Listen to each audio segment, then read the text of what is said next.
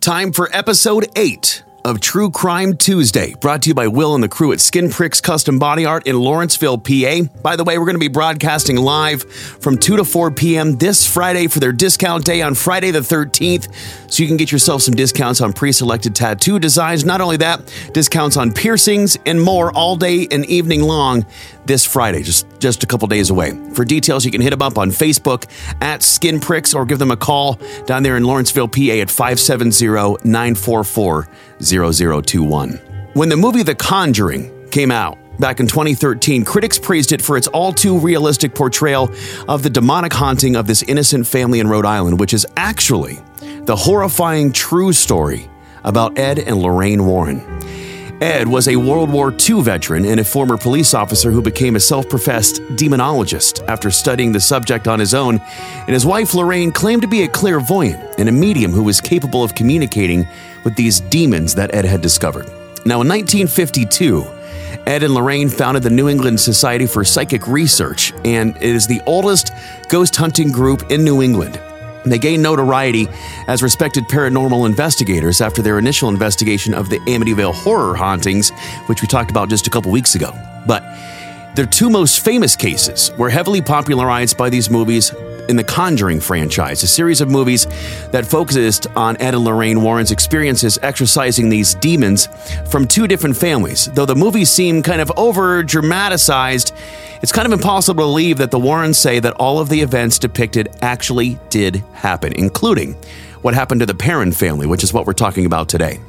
In January of 1971, the Perrons moved into a 14-room farmhouse in Harrisville, Rhode Island, where Carolyn, Roger, and their 5 daughters began to notice these strange things happening almost immediately after moving in. It started small. Carolyn would notice that the broom went missing or seemed to move from place to place on its own. She would hear the sound of something scraping against the kettle in the kitchen when no one else was there. She'd find these small piles of dirt in the center of a newly cleaned kitchen floor. It was then that the girls began to notice spirits around the house, though for the most part they were harmless. There were a few, however, that were angry. Carolyn researched the history of the house and discovered that it had been in the same family for 8 generations, and that many of them had died under these mysterious or horrible circumstances. Several of the children had drowned in a nearby creek, one was murdered, and a few of them actually hanged themselves in the attic. Now, if you remember the spirit Bathsheba from the movie, she was the worst of them all. Turns out there was actually a real person named Bathsheba Sherman who lived in the property in the mid-1800s. Now, she was rumored to have been a witch and a Satanist who allegedly hung herself on the property, cursing anyone who dared settle on her land. Now, over the next 10 years that the family lived in the house, the Warrens made multiple trips to investigate. And at one point, Lorraine conducted a seance to attempt to contact the spirits who were possessing the family. Now, during the seance, Carolyn Perron became possessed, speaking in tongues and rising from the ground in her chair. And after the seance, Roger kicked the Warrens out, worried about his wife's mental state. And according to Andrea, the family continued to live in that house because of financial instability until they were forced to move in 1980, at which point the spirits were silenced and the hauntings finally ceased. And that is this week's True Crime Tuesday.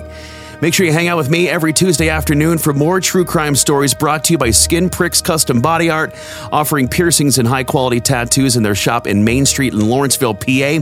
Schedule your appointment at 570-944-0021 and join us next week for more True Crime Tuesday, brought to you by Skin Pricks Custom Body Art.